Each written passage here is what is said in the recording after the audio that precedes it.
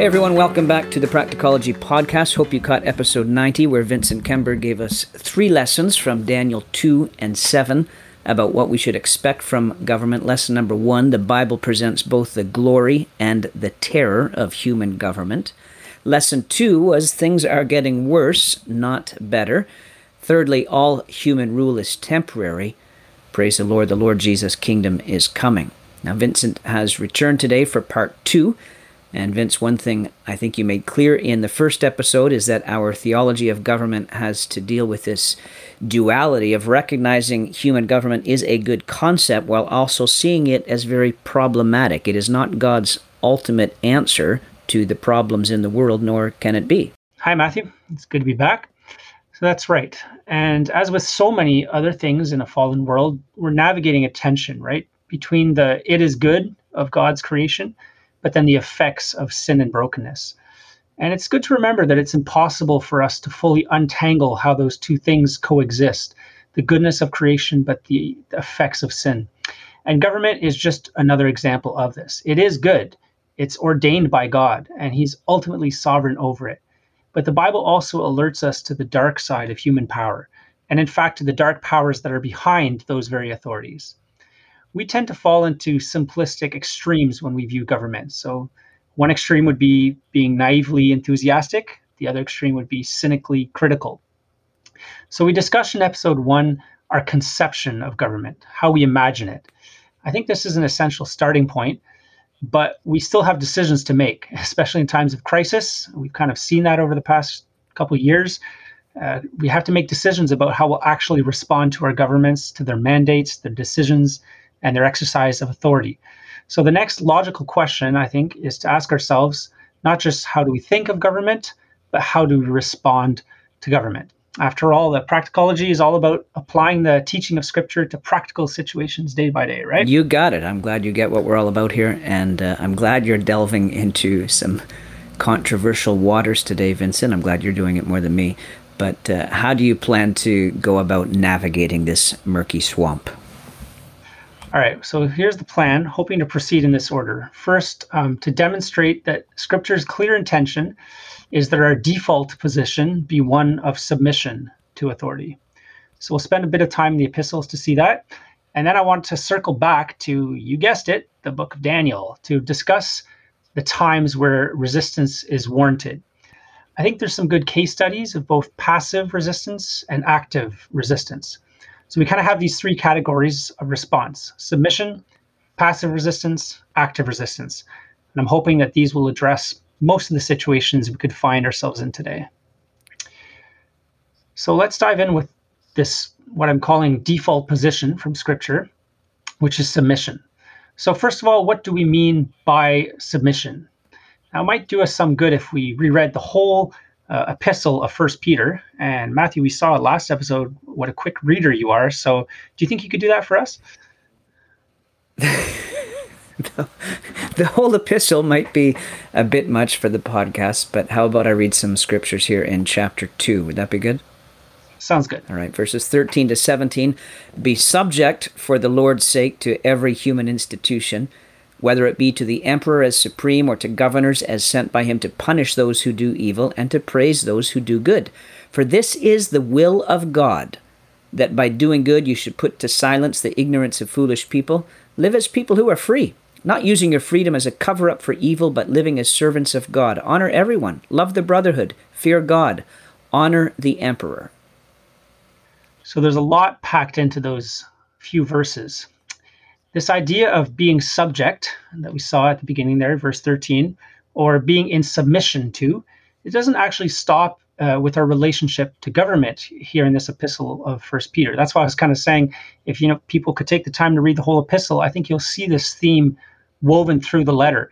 Because as the letter continues, you have similar instructions. So in the workforce, so employees and employers, in the home, wives and husbands, in the church, younger and older, and then finally, for all of us before God, we're told, humble yourselves, therefore, under the mighty hand of God, so that at the proper time he may exalt you.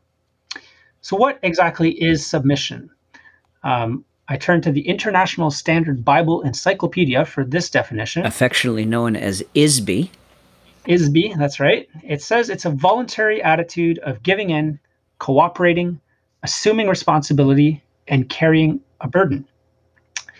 So it involves recognizing authority and specifically recognizing that that authority applies to you.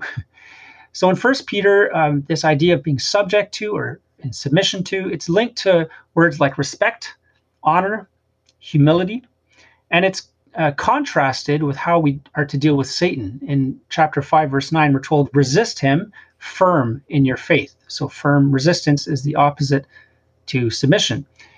So it's important to note that submission is not a blind obedience in every circumstance. And vitally, it doesn't require agreement. So we don't just submit when we see eye to eye. In fact, Peter reminds workers to submit not only to the good and gentle masters, but also to the unjust. Husbands that do not obey the word are mentioned in chapter 3, while chapter 5 foresees that some elders will be working under compulsion or for shameful gain or in a domineering way. So these are all, I guess you could say, non-ideal circumstances. And it's clear in these cases that submission isn't based on whether or not we think our leaders are making the right choices or whether our own advantage will be maximized. So attitudes to government often fall into the extremes, like I was saying, of naive allegiance sort of on one side or resistance and unrest.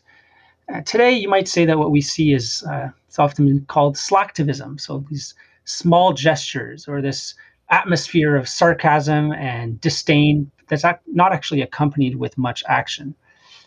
But the Christian worldview, I think it really presents a unique option between the sort of naive allegiance or the resistance and unrest. And that option is submission. We're not just sheeple following, blindly along, and we're not freedom fighters. We submit with our eyes open. We see that the God of this world is behind the world powers and that the mighty hand of God is over all. And then we humble ourselves under that mighty hand. And at times it will mean suffering. And the recipients of First Peter, they knew that firsthand in a way, obviously, that most of us don't. And I think that's a really pertinent point, something that we always need to bear in mind. The scriptures' calls to submit to governing authorities were given during an era of harsh anti-Christian government. They didn't enjoy many of the freedoms and protections we enjoy today, yet still the Lord's teaching was not to be revolutionaries, but to submit. Yeah, so submission is our default position as Christians, even when it's frustrating, painful, or unjust. But is it just a matter of gritting our teeth and closing our eyes? I think the Holy Spirit through Peter gives us some important tools here. So first, he says that we have an example in Christ himself. Chapter 2, verse 23, when he was reviled, he did not revile in return. When he suffered, he did not threaten, but continued entrusting himself to him who judges justly. And so we have the example in Christ, and then he shows the whole epistle that we have a hope. So our current suffering will be eclipsed by future glory. So right at the beginning, chapter 1, verse 13, he says, therefore, preparing your minds for action and being sober-minded, set your hope fully on the grace that will be brought to you at the revelation of Jesus Christ. And lastly, with each command to be in submission, we've talked about 4 groups, government employers, husbands, and elders. In each one of those, there's also an effect or a purpose that we're reminded of. So with government, we're told that by doing good, you should put to silence the ignorance of foolish people, and then that they may see your good deeds and glorify God. So the submission has a purpose for government. For employers, we're told this is a gracious thing in the sight of God, for to this you have been called. For husbands, we're told that they might be one, unbelieving husbands, they might be one without a word. And then for elders, we're told that God gives grace to the humble. So in each case, there's a purpose to the submission. When we submit to these authorities on earth, we do so ultimately because we're submitting first and last to God himself. Now, I'm a teacher, and when my students at times have to submit to a bad substitute teacher, it does happen, I appreciate that because I understand that they're not doing it out of respect for that person that they perhaps have no respect for. They're doing it out of respect for me, for my authority that has been delegated for a time to that teacher. So it's the authority of that substitute teacher is under the umbrella of my authority. And in the same way, when we submit to the government, we're not actually doing so because of the final authority that it has in itself, but out of submission to our true Lord and to his commands. And he will give us the grace to do it and the reward for doing it. Our submission to the authorities here on earth, especially the ones that do their job poorly, is an act of service to the perfect King. It's temporary, and it's in the name of Jesus Christ, chapter 2 says, who has gone into heaven and is at the right hand of God, with angels, authorities, and powers having been subjected to him. So that's, I think, a lot of help from First Peter. Obviously, there's other scriptures that speak about this. Maybe you can run through a few of them for us, Matthew. Sure. Romans chapter 12, 17, 18. Repay no one evil for evil, but give thought to do what is honorable in the sight of all. If possible, so far as it depends on you, live peaceably with all. Hebrews 12, strive for peace with everyone, and for the holiness without which no one will see the Lord. 1 Peter 3, where he's quoting Psalm 34, let him turn away from evil and do good, let him seek peace and pursue it. 1 Timothy 2, verse 1, first of all then I urge that supplications, prayers, intercessions, and thanksgivings be made for all people, for kings and all who are in high positions, that we may lead a peaceful and quiet life, godly and dignified in every way. So we see the tenor of Scripture and of the New Testament here with this word peaceable, peace, peaceful. This is the default position that God is intending for us. Now, obviously, we have to turn to what's probably considered the classic passage on the topic, which is Romans 13. I've kind of consciously avoided it up to this point for the simple reason that that's often where this debate is centered. And I'm hoping to show that the Bible's teaching goes beyond just this one passage. But maybe you can read it for us there, Romans chapter 13. Let every person be subject to the governing authorities, for there is no authority except from God, and those that exist have been instituted by God. Therefore, whoever resists the authorities resists what God has appointed, and those who resist will incur judgment. For rulers are not a terror to good conduct, but to bad. Would you have no fear of the one who is in authority? Then do what is good, and you will receive his approval, for he is God's servant for your good. But if you do wrong, be afraid, for he does not bear the sword in vain, for he is the servant of God, an avenger who carries out God's wrath on the wrongdoer. Therefore one must be in subjection, not only to avoid God's wrath, but also for the sake of conscience.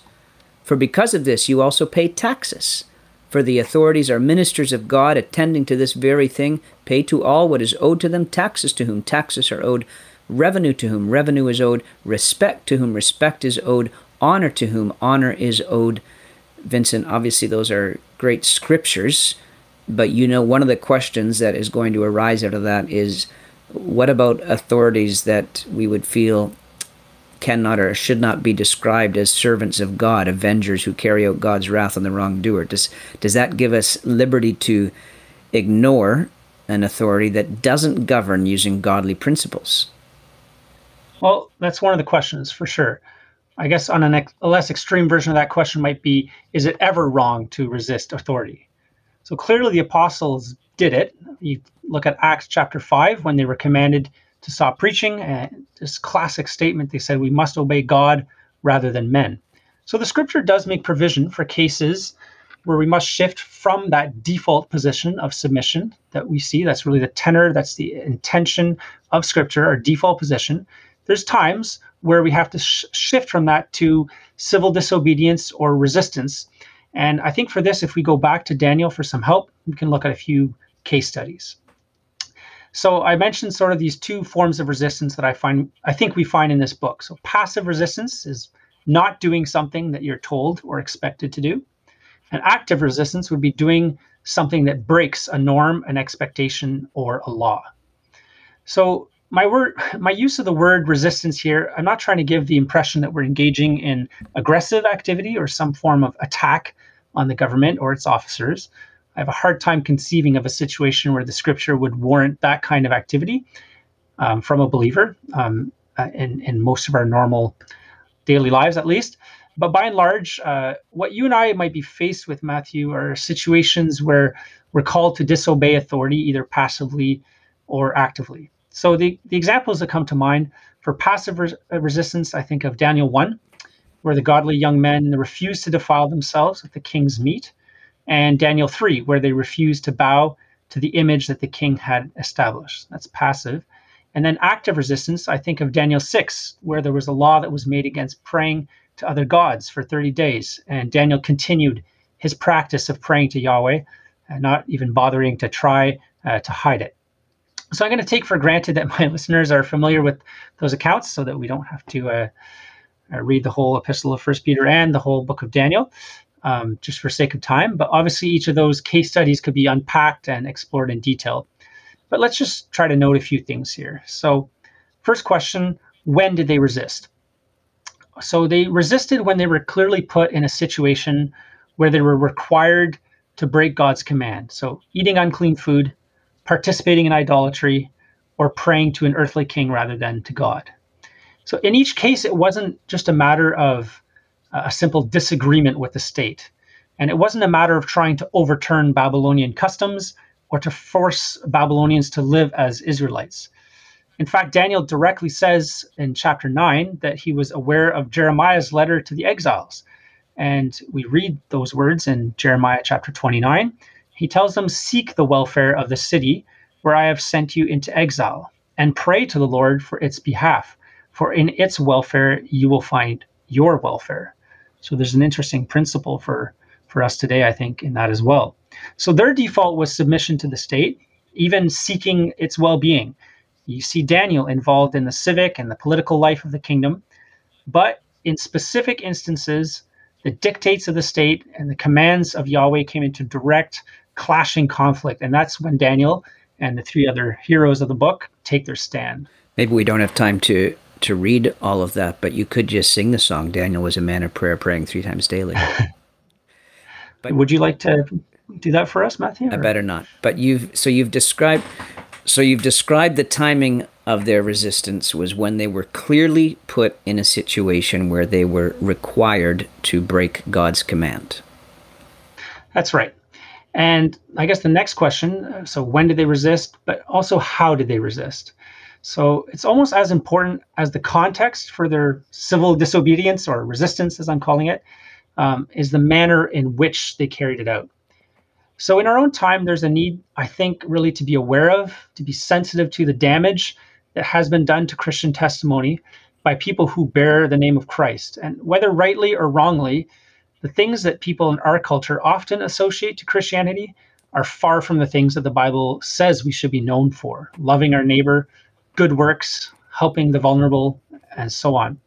So I think there's a lot to learn in the way that these men carried out their resistance. I want to pick out sort of four things I noticed about how they did it. So the first is a conciliatory tone and approach. You notice the detailed negotiations that are described in chapter 1, when Daniel didn't want to defile himself with the king's food and wine. He didn't stand up in the food hall and make a scene. He won over the steward. He had a winsome approach, and he was also ready to submit himself to the consequences. He says, "Deal with your servants according to what you see." So I noticed that conciliatory tone. Second thing is the absence of protest or complaint. So in Daniel 3, with this statue that everyone has to bow to, or Daniel 6, this law against prayer, they both point out that there was a conspiracy of officials. There's a malicious intent behind the persecution. And yet you don't read a single word of protest or complaint in either case. They could have pointed out the unfairness of the law, or the inflexibility of its application, or the dubious intent of their accusers, but they did none of the above. Third thing is the testimony. So the strength of their conviction, their faith in a greater authority.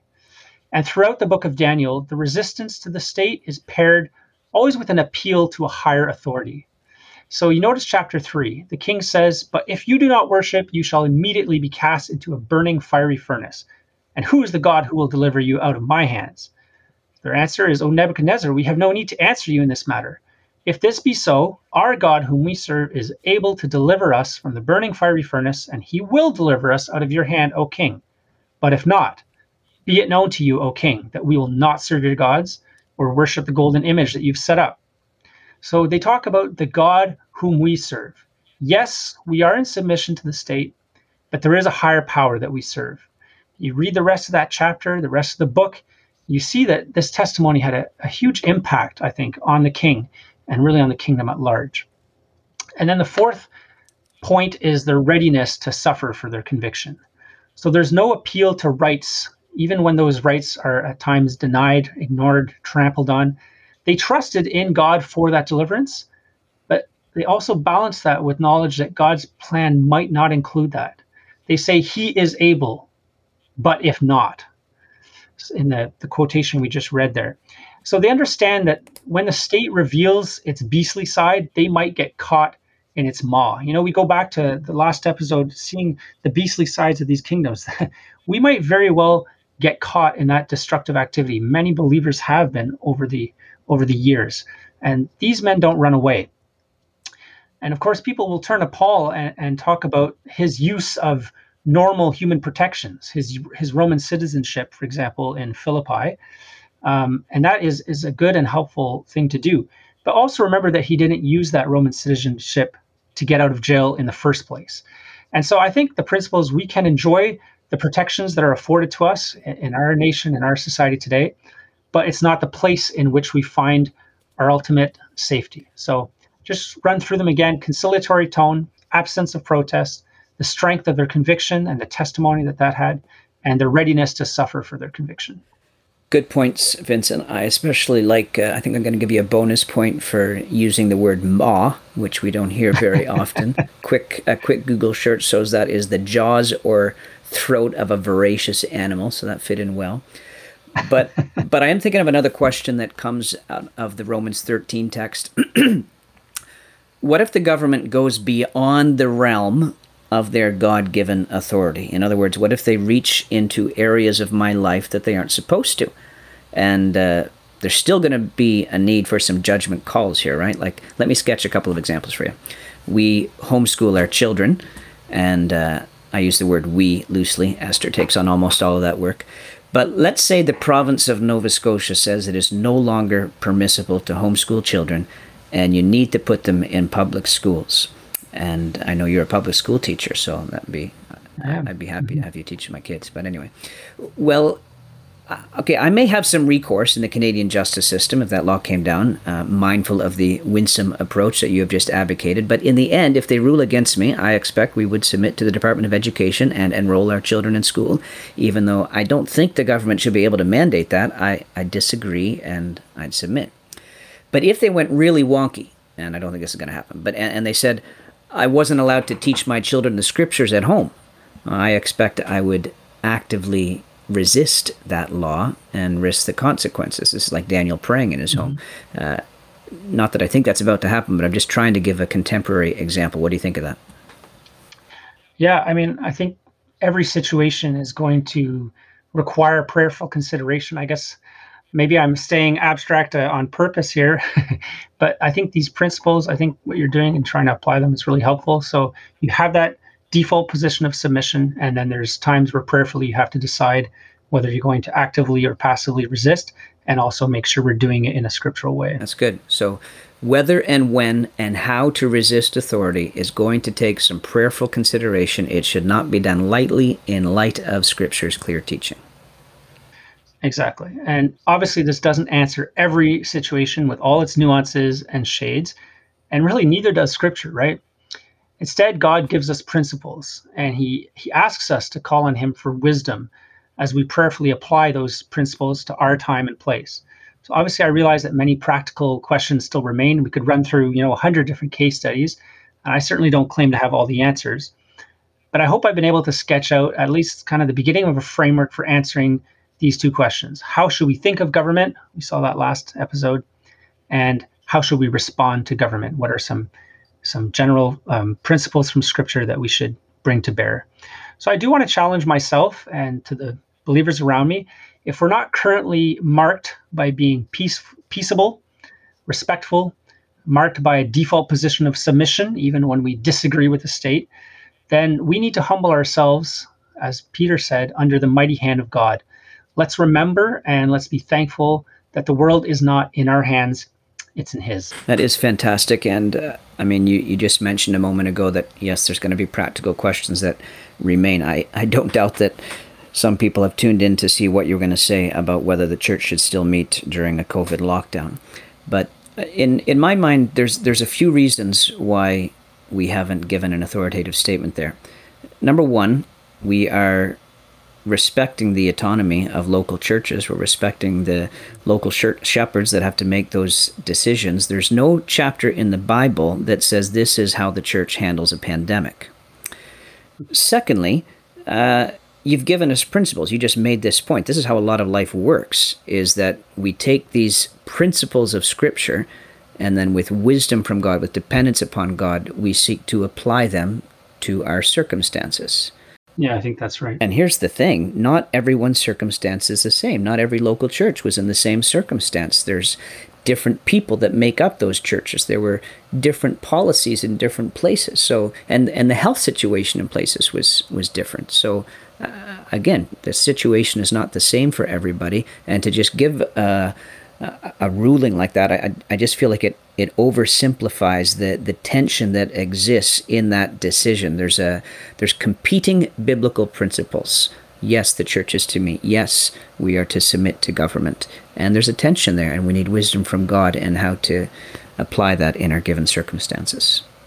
And if I can just allow myself, Matthew, even when there seems to be, like you said, these competing principles that we're working out, there are some things that are unequivocal. And I think what we talked about in this last point on how it's done, how this resistance is done, that is pretty clear on Scripture in terms of the attitude and the way that it's done, this peacefulness, this conciliatory tone, and so on. So I think those are good principles to remember for all of us. Thank you. And let me close by reminding everyone of where Vincent closed a moment ago. Let's remember and be thankful that the world is not in our hands, it's in God's. That's a great way to end. Thank you so much, Vincent, for this teaching and for taking on this subject. May the Lord bless you. Thanks for having me, Matthew. And may the Lord bless you all. Our listeners, thanks so much for tuning in to the Practicology Podcast.